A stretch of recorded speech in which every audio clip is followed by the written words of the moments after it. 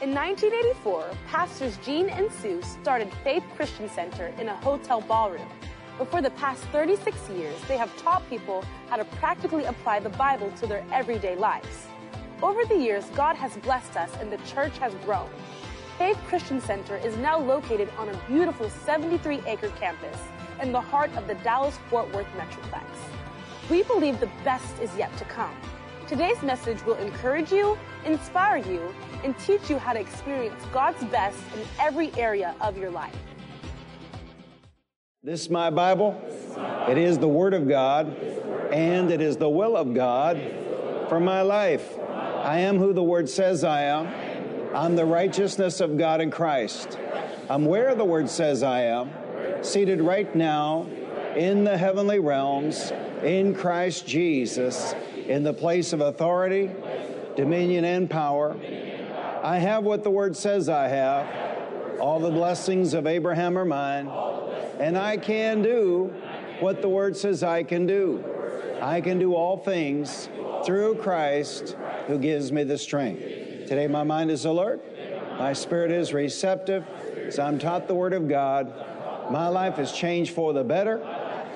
And I will never be the same again. Amen. Amen. You may be seated. We'll start off again in Luke 8:11. We're in this series on 4 things we must confess.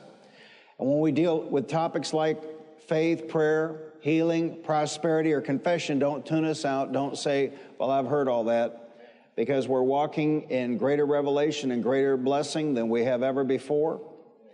Since we're on confession, let me tell you something I told Sue and Austin in the area behind the stage before the service. I said, I'll tell you what changed everything in my life, what changed everything at Faith Christian Center is several years ago, I began opening every prayer with this confession. With joy and gladness, with joy and gladness, with joy and gladness, do I serve you, O Lord my God, in my day of prosperity. I don't ever pray anymore without making that confession 3 times, and like that, everything changed financially.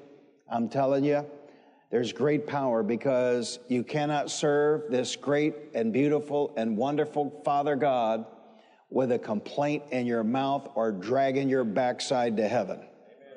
He just doesn't appreciate the poor mouthing and the complaining. Say it out loud. With joy and gladness, with joy and gladness, with joy and gladness, do I serve you, O Lord my God, in my day of prosperity. Hallelujah. So have ears to hear. Tell your neighbor, have ears to hear. Luke 8:11, Jesus said, this is the meaning of the parable. The seed is the Word of God. And God gave us His Word to change our lives. We are to sow the good seed of God's Word into the soil of our lives. And one way we do that is via confession. And the seed knows its business. I drove onto the property this morning, and guess what? Guess what wildflowers are out there? There's a few blue bonnets, not that many, but guess what's out there by the acre? Indian paint. Well, we didn't plant them. We didn't sow the seed. Somewhere back in time, that Indian paint seed got out there on all that tens of acres, and guess what? Every year, without fail, we have Indian paint wildflowers out there. We have a few bluebonnets, but mainly Indian paint. And we don't tractor mow in those areas. We enjoy those flowers while they're there with no effort. With no effort. Because that's the power of a seed. And when you plant the wrong seed, like marrying the wrong guy, the crop just keeps or how about the wrong gal? The crop just keeps coming and coming and coming. But when you plant the right seed, the crop just keeps coming and coming and coming. And out of all the good seed we could plant, what is the very best seed of all the good seed? The Word of God. So we are to sow the good seed of God's Word into the soil of our lives, our hearts.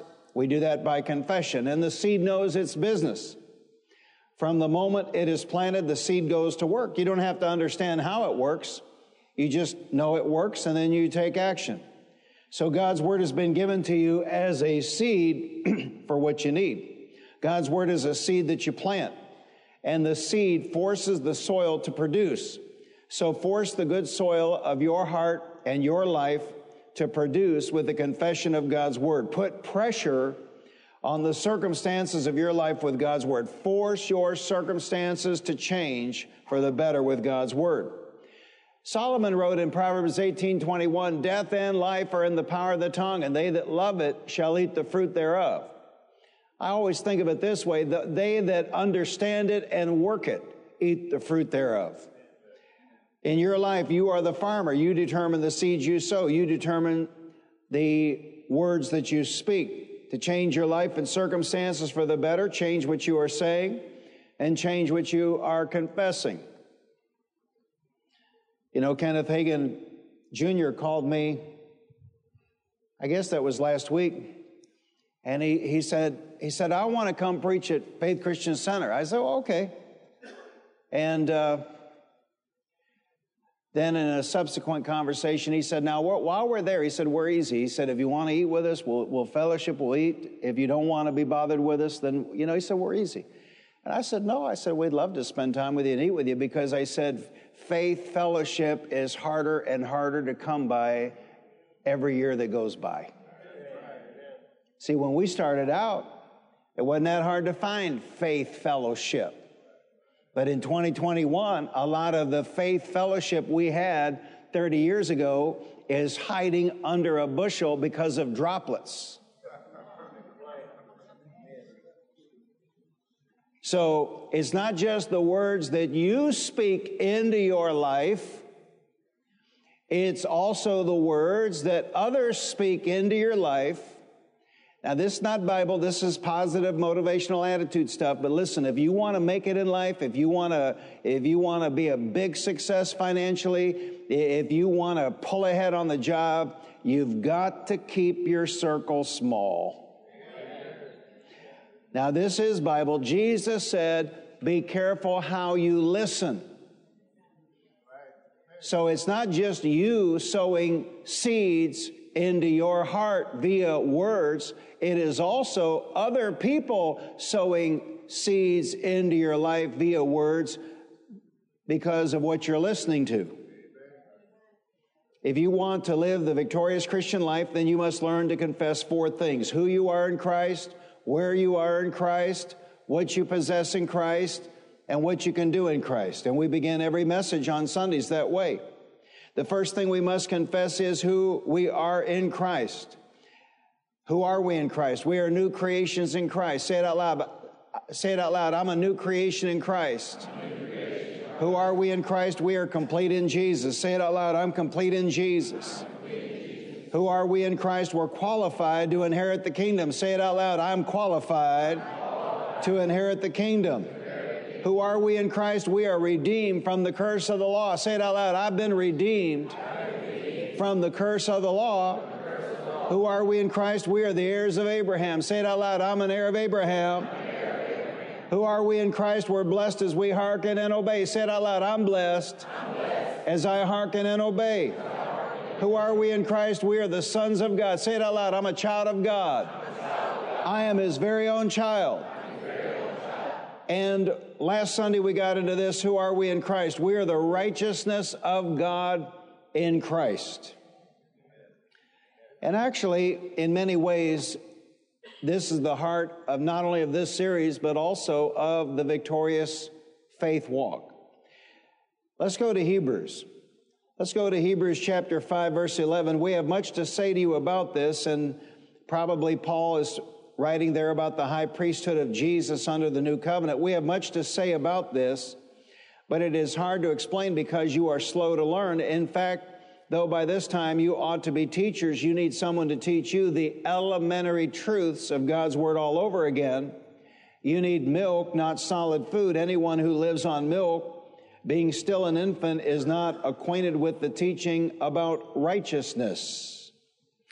But solid food is for the mature, who by constant use have trained themselves to distinguish good from evil.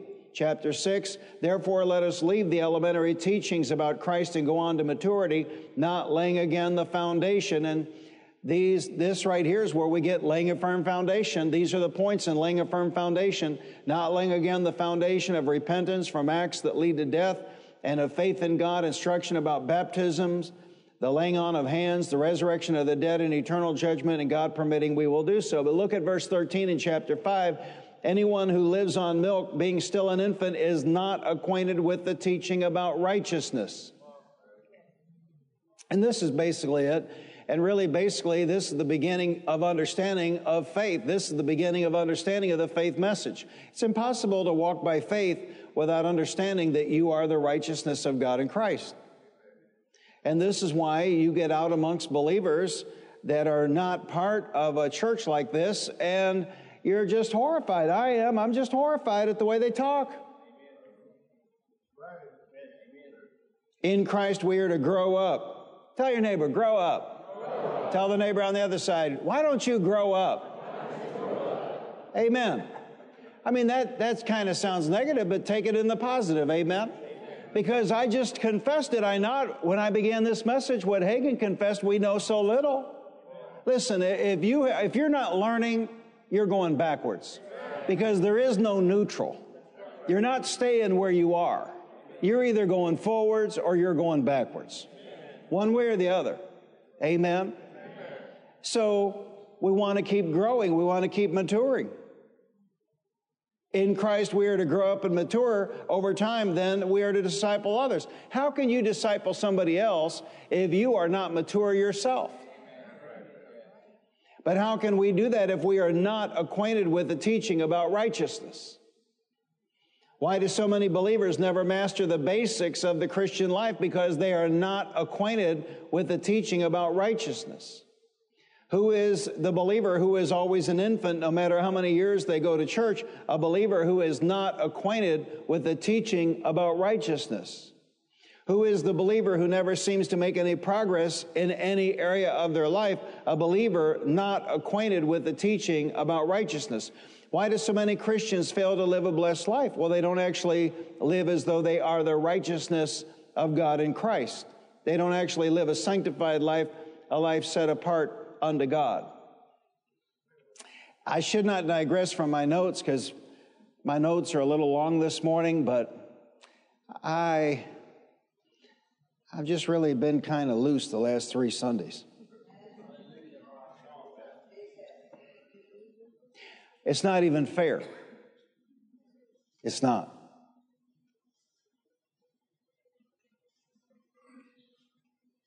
It's not even fair.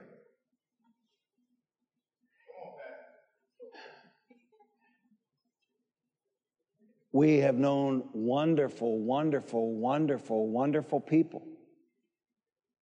And they live for God. They probably tithe. I mean, how would I know who's tithing and who's not?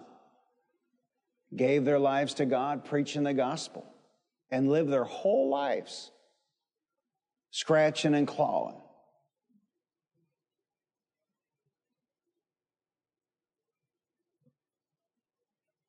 But in my world, you know, I get up every morning and wonder which car to drive.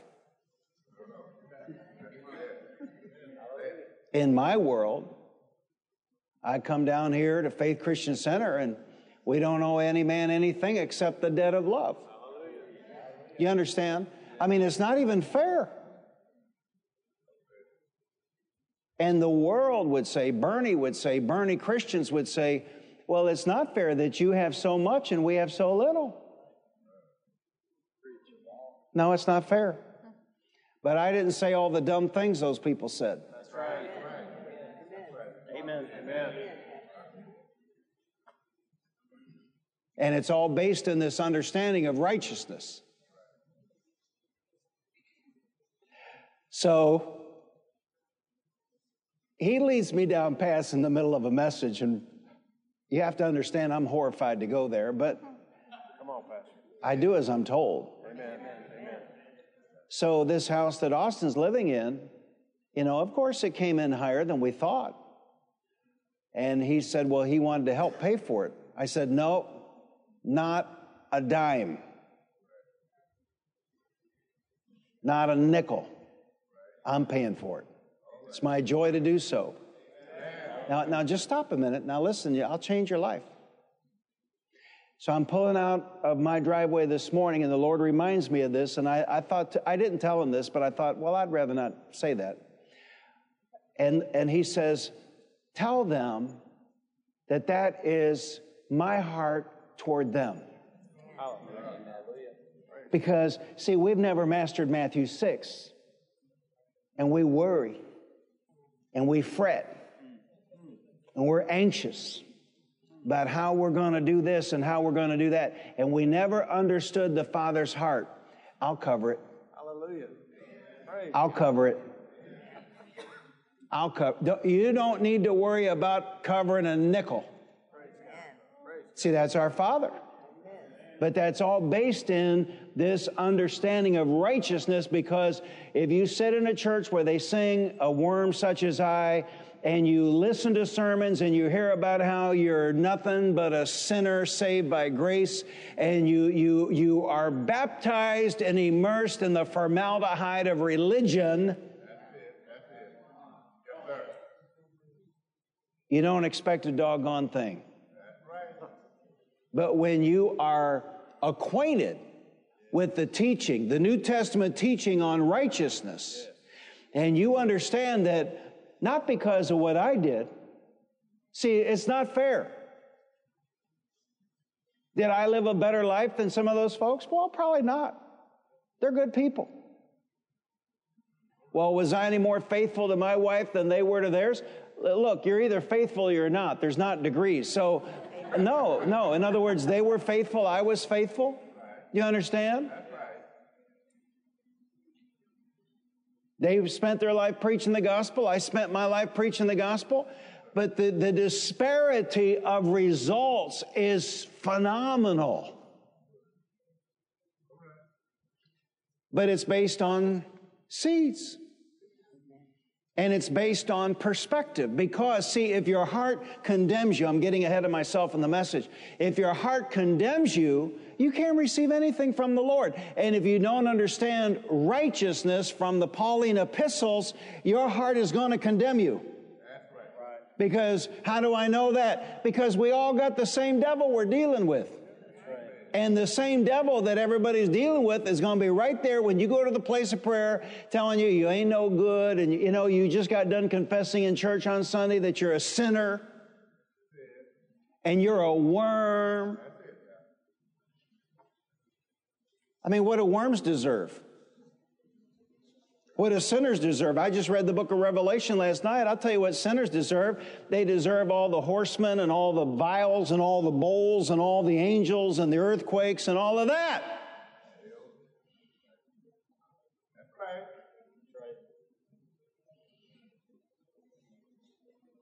It's not even fair. But I don't have time to worry about that because I'm enjoying all this stuff I got. I don't have time to worry about that because... I got to decide what suit to put on and what shoes to put on and all of that. Don't have time to worry about it. Amen. But I tell you one thing, I thank God for my fathers in the faith that they led me into the light and they didn't lead me into the darkness. I'll tell you that.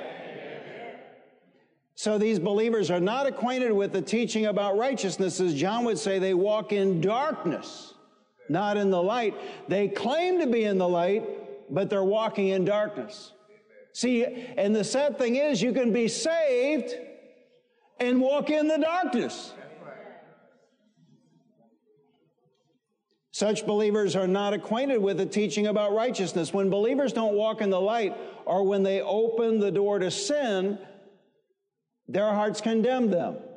Then they have trouble praying in faith and getting answers because their hearts condemn them. Here we are. 1 John 3:21. 1 John 3:21. Dear friends, if our hearts do not condemn us, we have confidence before God and receive from Him anything we ask because we obey His commands and do what pleases Him. And so you could sit here this morning and come to the wrong conclusion. All I need is to understand the Pauline epistles on righteousness. No, that's not it. I've got to obey His commands and do what pleases Him. You could make a mistake here this morning and say, well, all I've got to do is obey His commands and do what pleases Him. No, no, no. You've also got to understand what Paul wrote about righteousness. They are like two horses pulling a sled. You got to have them both. You got to have them both. You got to have them both. You've got to understand righteousness, then you've got to obey Him and do what He commands. You've got to obey Him and do what He commands, and you've got to understand righteousness. And frankly, a lot of the faith movement is filled with people that have been taught what righteousness is, but they don't obey Him and they don't do what pleases Him. The Bible tells us that Satan is the accuser of their brethren, but praise God, Jesus is our advocate, our defense, our intercessor. Praise God, Jesus ever liveth to maketh intercession for us. So don't give the enemy any ammo to accuse you with. We've all sinned, sure, we've all made mistakes, but if you've confessed it and repented and asked the Father's forgiveness in the name of Jesus, it's forgiven and it's under the blood of Jesus. So pray in faith with confidence, knowing our Heavenly Father hears and answers. 1 John 5:14 and 15. This is the confidence we have in approaching God, that if we ask anything according to His will, He hears us, and if we know that He hears us, whatever we ask, say it out loud, shout it out loud, whatever we ask. We know that we have what we ask of Him, but it's based on knowledge of the Word of God. There's not any good thing I know of in the New Testament based on ignorance. I said there's not any good thing I know of in the New Testament based on ignorance. And if you have a Bible or a way to make notes, you ought to jot these two passages down. 1 John 3:21, 22, 1 John 5:14, 15. They're some of the very most important verses in the Bible. We are the righteousness of God in Christ Jesus. Shout out loud. We are the righteousness of God in Christ Jesus. Now, I know the mind reacts to this. See, on the way over here this morning, I'm listening to Kenneth Hagin, Corresponding Actions, and he says, your greatest enemy, this is surprising, you would think he would say your greatest enemy is the devil. He said your greatest enemy is the flesh and your natural mind educated through your flesh. Because the only way to educate the natural mind is through what we can see, taste, touch, hear, or smell. So your flesh and your natural mind, we could say it this way, natural thinking, which has been educated through your flesh. How did I know 13 months ago? How did I know 13 months ago that COVID is real? The government response to COVID. How did I know 13 months ago the government response to COVID was nothing but bull dookie? How did I know that it was that the death rate when you pulled out all of the inflation would be in the realm of seasonal flu? How did I know? I didn't think, I didn't guess, I knew. I did not know that through the flesh. And I did not know that through my natural mind educated by my flesh. I knew it by revelation knowledge. You ought to do yourself a favor. We're out in the cafe, but I think you can go online and get it. 2 kinds of knowledge. Your life will never you will never walk in the supernatural power of God until you understand the 2 kinds of knowledge. Amen. Amen. 2 plus 2 is 4. I don't care what they say. A boy's a boy, a girl's a girl. Amen. I don't care what they say, amen, but I know that through my natural mind educated through my flesh. I know that, but to know that I have a 100-fold return coming on the $15,000 I gave Jeremiah and Julia Thomas to pay their church off, I don't know that through the natural mind. I don't know that through my natural thinking. I don't know that through my mind educated by my flesh. No. I know that by revelation knowledge.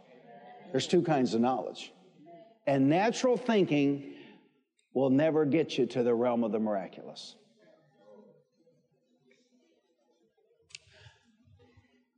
See, I'm old enough now. I remember when I used to wake up in the morning and I felt refreshed. But some days I wake up now and the very first thought that I think is, I need a nap. Amen. But I'm not, you know what I'm talking about, brother?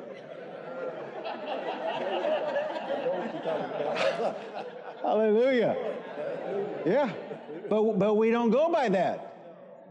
See, we don't go by how we feel. We don't go by what we think. We don't go by what people say. Wear a mask. Wear 2 masks. Screw you. I am who God says I am. I'm where God says I am. I have what God says I have. And I can do what God says I can do. Hallelujah. Are you hearing me this morning? It'll change your life. It'll revolutionize your life. You'll never be broke another day in your life.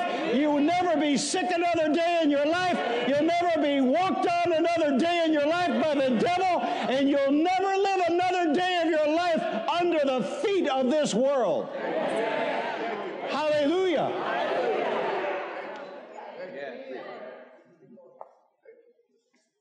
You know, first time I heard Fauci say everybody's going to get it, I thought, the hell you say? But even if I get it, I'll get it and not even know I had it and have immunities to it, not even know I have immunities. I mean, because I got God on the inside of me. I got God on the inside of me. This is all basic stuff, people. I said this is all basic stuff. This is not advanced stuff. This is basic stuff. If you're a child of God and you have fear in your heart, you're not doing Christianity properly. Amen. Amen. Fear of anything. Amen.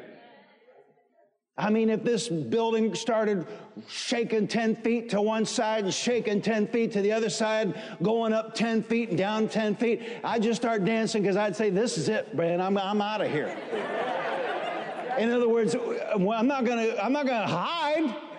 I'm not afraid. Hallelujah.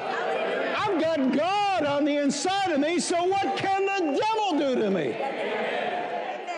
Do you understand how it'll change your life? Tell your neighbor, change your mind. Change your life. Tell the neighbor on the other side, change your attitude. Change your life. There's a lady right here on the front row, you know. Somebody told her, man, you better be careful of this. This was about a year ago. You better be careful of this stuff because, you know, your age. And she came and she told me, you know, what they were saying. I said, yeah. I said, you got to be careful. You got to be careful. I said, you got to be careful because you could be on the streets of Zion tomorrow.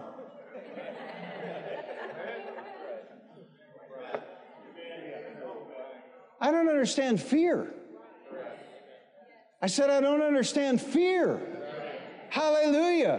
To be present in the body is to be a blessing to the body of Christ. To be absent from the body is to be present with the Lord. Where's the downside to any of it?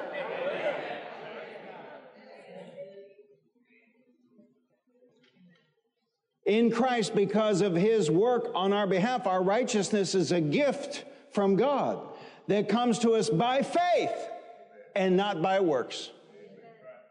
By faith and not by works. Romans 5:17, for if by the trespass of the one man death reigned through that one man, how much more will those who receive God's abundant provision of grace and of the gift of righteousness reign in life, reign in life, reign in life through the one man, Jesus Christ. Say it out loud. I'm the righteousness of God in Christ Jesus, and I am to rule and reign in life.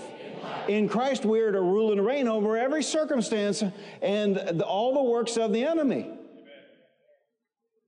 Our righteousness comes by faith. Romans 3:22. This righteousness from God comes through faith in Jesus Christ to all who believe.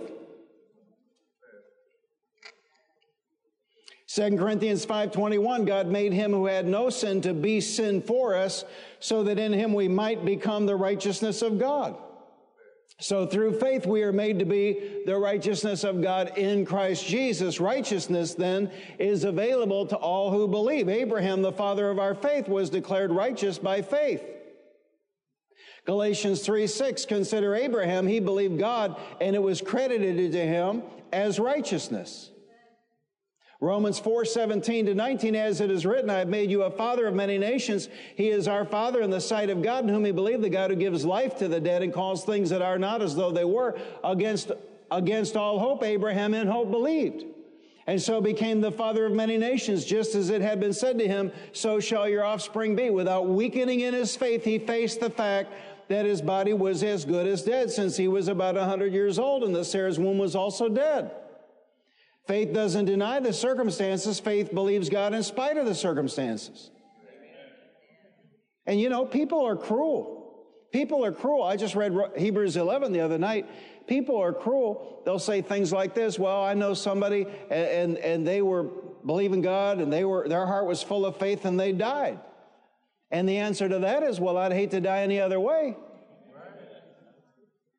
When you read the Faith Hall of Fame, we always love the first verses. We do. All the success stories and, you know, we love all of that. But you got to read the whole thing. I mean, they didn't all get everything they were believing for. But toward the end of chapter 11, it specifically says that they all believed God to the end. And that's what they get credit for. Amen.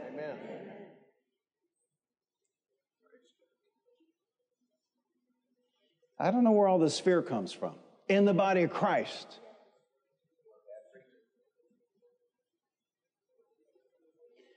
There's no downside. There's no downside. I mean, I don't get it. I don't understand the fear.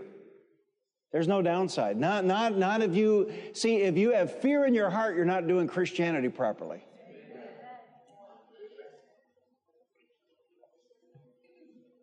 And there are people here this morning, and you nurse worry. It's your pet. It's like picking your nose. It's a habit you never got rid of. You nurse it. Worry about this, worry about that.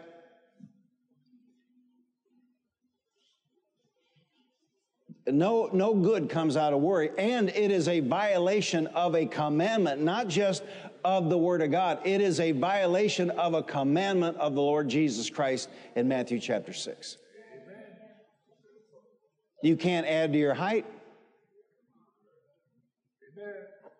I've wished I was two inches taller for, 45 years now. It is what it is. Amen. Amen. Worry accomplishes nothing. If we would spend the time that we spend worrying, studying, and confessing the Word of God, well, then we could change our lives. But worrying doesn't do anything. It just tears us up on the inside. Amen. So why do so many Christians fail to live a blessed life? Well, they don't actually live as if they are the righteousness of God in Christ. They don't actually live a sanctified life, a life set apart unto God. And I'm full gospel. I've been full gospel now for 60 years, we started going to a full gospel church when I was 5 years old. I love full gospel people, but I'm telling you, man, the hills are full of these Pentecostal people, and not just Pentecostal people, now charismatic people, and they sing all the songs, I'm a friend of God, and they go to church and they celebrate being Christians, but man, they just live like the world. They just live like the world. I'm telling you, it doesn't work. Somebody might say, yeah, but you say that, man, you're just old, because I know these people, and they drink in their home groups, and they do this and that and the other and all of that. Look,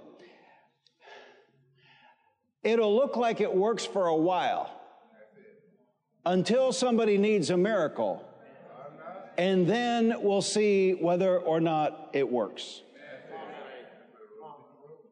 And let's face it, it takes a lot to kill a human being. Some of y'all, all the drugs you took, it's the grace of God. You're sitting here right now. Let me ask you a question. If you could testify, come up here and testify that it takes a lot to kill a human being, I want you to stand up. I want everybody to see how many people it takes. Pastor, I'm willing to testify it takes a lot to kill a human being. Look around the room. It takes a lot to kill a human being. Look around the room.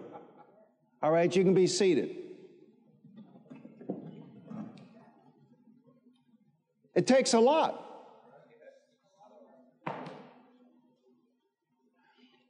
So my point is, you can be a part of a drinking church in your 20s because all things being considered, you'll survive it.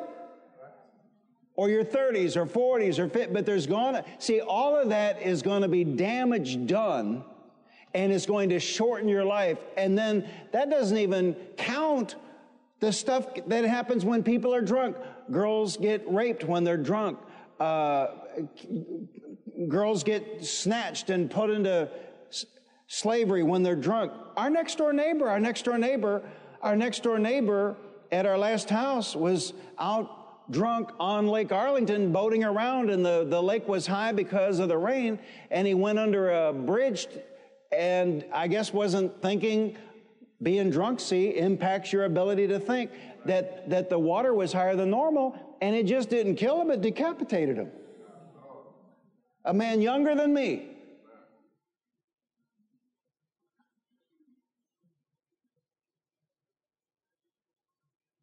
No good thing ever came out of alcohol.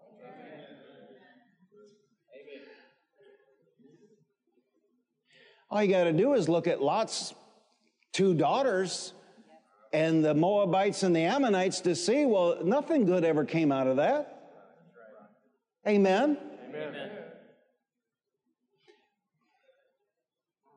And don't be one of these people that let your young people tell you where to go to church, because a lot of young people want to go to a drinking church. It's all about drinking.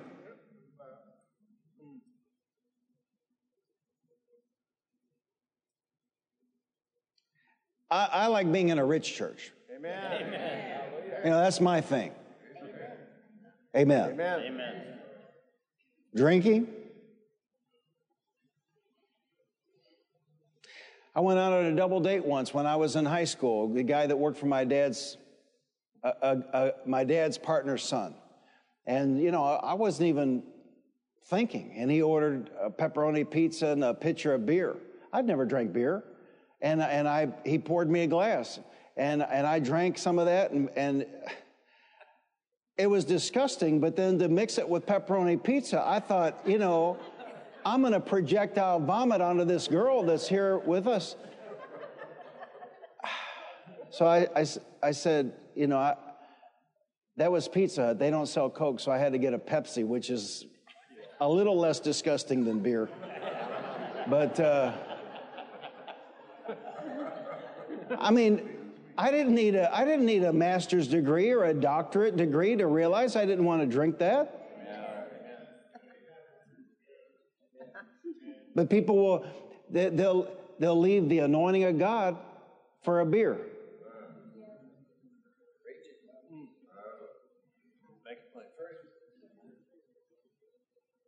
For a beer. It's amazing to me.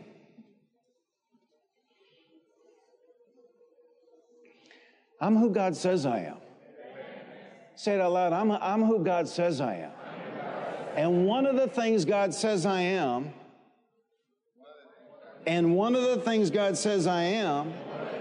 is the righteousness of God in Christ. So see, I don't want to do what Noah did. I don't want to get drunk and produce Ammonites and Moabites. And now we shift gears in a big way in this series. We have done the first thing we must confess is who we are in Christ. Now let's shift gears and go to the second thing we must confess, and that is where we are in Christ. Because the devil will have you believing you're under his feet. The devil will have you believing that he's pushing you around all the way down the road. This refers to your position or your standing in Christ. Somebody might say, where do you stand on this or that issue? Where do you stand with this or that? Well, this is the most important question. Where do you stand with God? To live a victorious Christian life, we must know our position, our standing in Christ. Many Christians live under oppression. Many Christians are defeated by the enemy simply because they do not know their position in Christ. The second thing we must confess is, where are we in Christ? Where are we in Christ? Well, one thing is, we have been crucified with Christ. We've been crucified with Christ. You know who doesn't sin? Talk to me. You know who doesn't sin? A dead man. And we don't have this cemented into our thinking. Say it out loud. I've been crucified with Christ.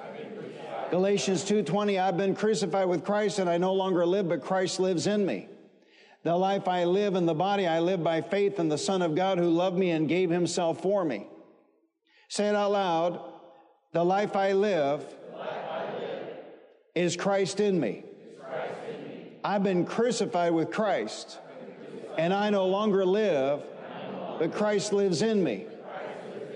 See, I know this is radical, and it takes some focus.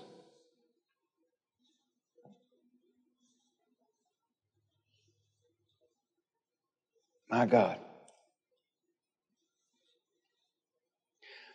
I flew to Mexico City once with T.L. Osborne. We were going to R.W. Schambach's crusade in Mexico City. He wanted T.L. to be there. T.L. called, said, you want to go with me? I said, sure. And, Schambach was a good friend, so it all worked. And it was during a day session. This woman brought this special child to R.W. Schambach, and the child had all kinds of conditions. And I'm standing there talking to T.L. Osborne and R.W. Schambach, and this woman brings this child up. And, of course, R.W. Schambach looks at T.L. T.L. looks at me, and he says, you pray for this child. So I prayed my best prayer. When we get done, the lady goes off graciously, and T.L. did what he did as a teaching moment. And he said to me, he said, you wish you could heal her, don't you? I said, absolutely. And he said, well, you can't. He said, we can do things by the anointing, though, that we can't do any other way.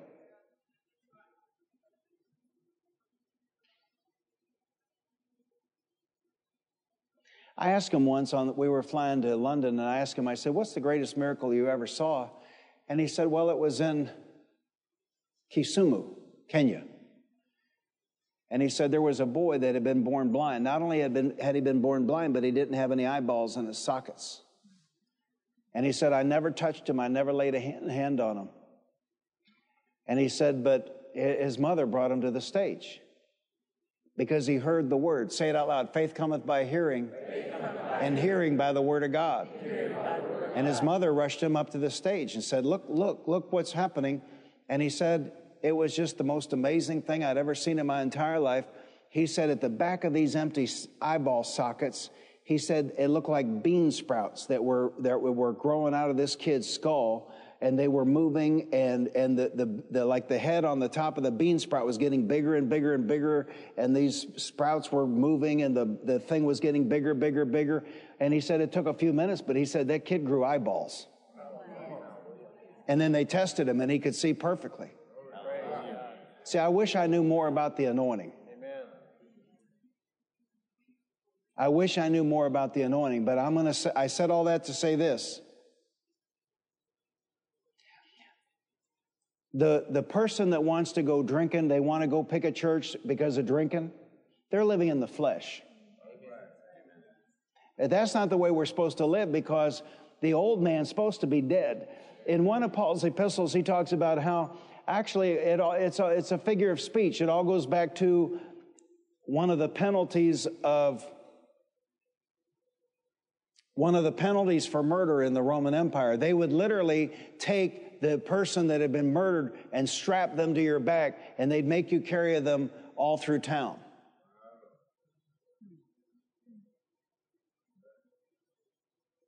Then, after you had done that for several days, they would put a tiger in a sack, tie the tiger and the sack to you and the dead body, and throw you in the Tiger River. And you know how cats don't like water. And so, in one of Paul's epistles, he's talking about how, stop carrying that old dead man around. Because you know what? And the Democrats now are going to make marijuana federally legal nationwide, all 50 states. People are dumb enough already. We don't need marijuana legalized in 50 states. But see, it's that old man, it's that old man, it's that old man, you know, I need a joint. It's that old man, I need a bud. It's that old man, you know, I need a drink. It's that old man that wants a different woman. It's that old man. It's that old man wants to change churches, so I can go to a church where we can go to a home group and eat crummy, what do they call that where people bring food? Potluck. God help us all. And drink, you know, drink. And you know they're defeated, and you know they're natural, and you know they're carnal, because if we had the mind of Christ, if we had the mind of Christ, we would not be thinking on I need a drink, or I need a different woman, or I need the, you know, any of that, I need a reefer or whatever. We would be thinking, I need to study the Word, I need to pray, I need to focus, I need to be in church so I can learn how to let Christ live in me, so that when I come across somebody who's blind or lame or halt, because if I could just learn how to let Christ live in me, listen to me, if I could just learn how to let Christ live in me, then I could do the works of Christ on the earth. See, that's what's important, not needing a Bud Light. That's what's important, not needing another potluck. Christians need another potluck like they need another Fauci.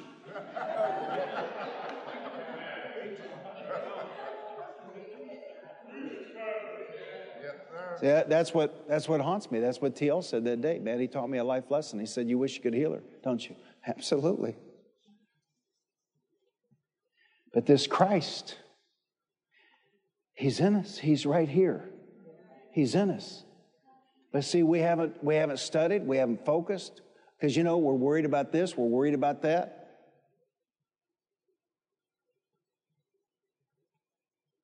It's kind of hard to focus, isn't it, when they get on TV every 24 hours and they do everything they can to scare the living daylights out of you. It's a challenge to focus, but Christ is in us.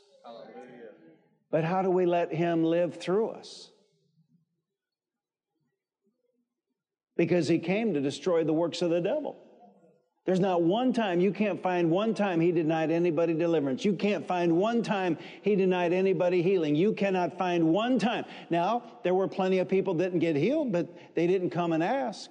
They were just there, the hoi polloi, the crowd. But not one time did anybody come to the Lord and specifically request a healing or a deliverance, and they were turned down, they were denied. There's not one time, and you know as well as I do, that there were no Christians there, because Jesus had not gone to the cross, He had not gone to hell, He had not been buried, He had not been raised from the dead. There was not a Christian alive in Jesus' day. And He didn't deny anybody anything. And He never one time let something stupid come out of His mouth like, you're not qualified, you're not worthy, you're undeserving. He didn't talk like that. Who talks like that? The devil and the government.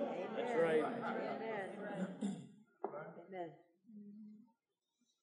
Say it out loud. Christ lives in me. I just need to learn how to let Him do it. Because there's no problem we couldn't solve.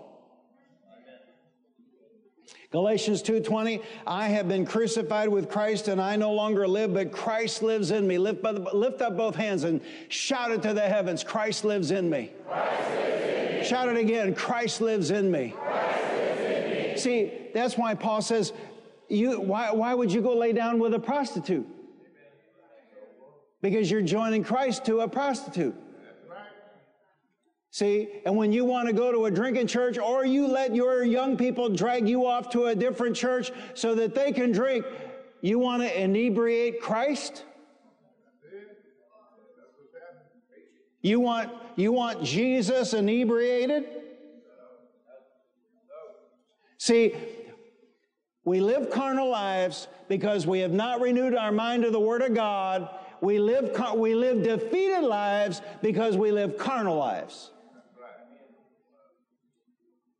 Our lives, if you haven't figured it out, they no longer belong to us. Thank you for listening to this life-changing message. To partner with us and to help us reach more people with the good news of the gospel, visit our website at faithchristiancenter.com. Your financial support is enabling us to reach more people than ever before. If you have never accepted Jesus Christ as your Lord and Savior, pray this simple prayer. Lord Jesus, I repent of my sins.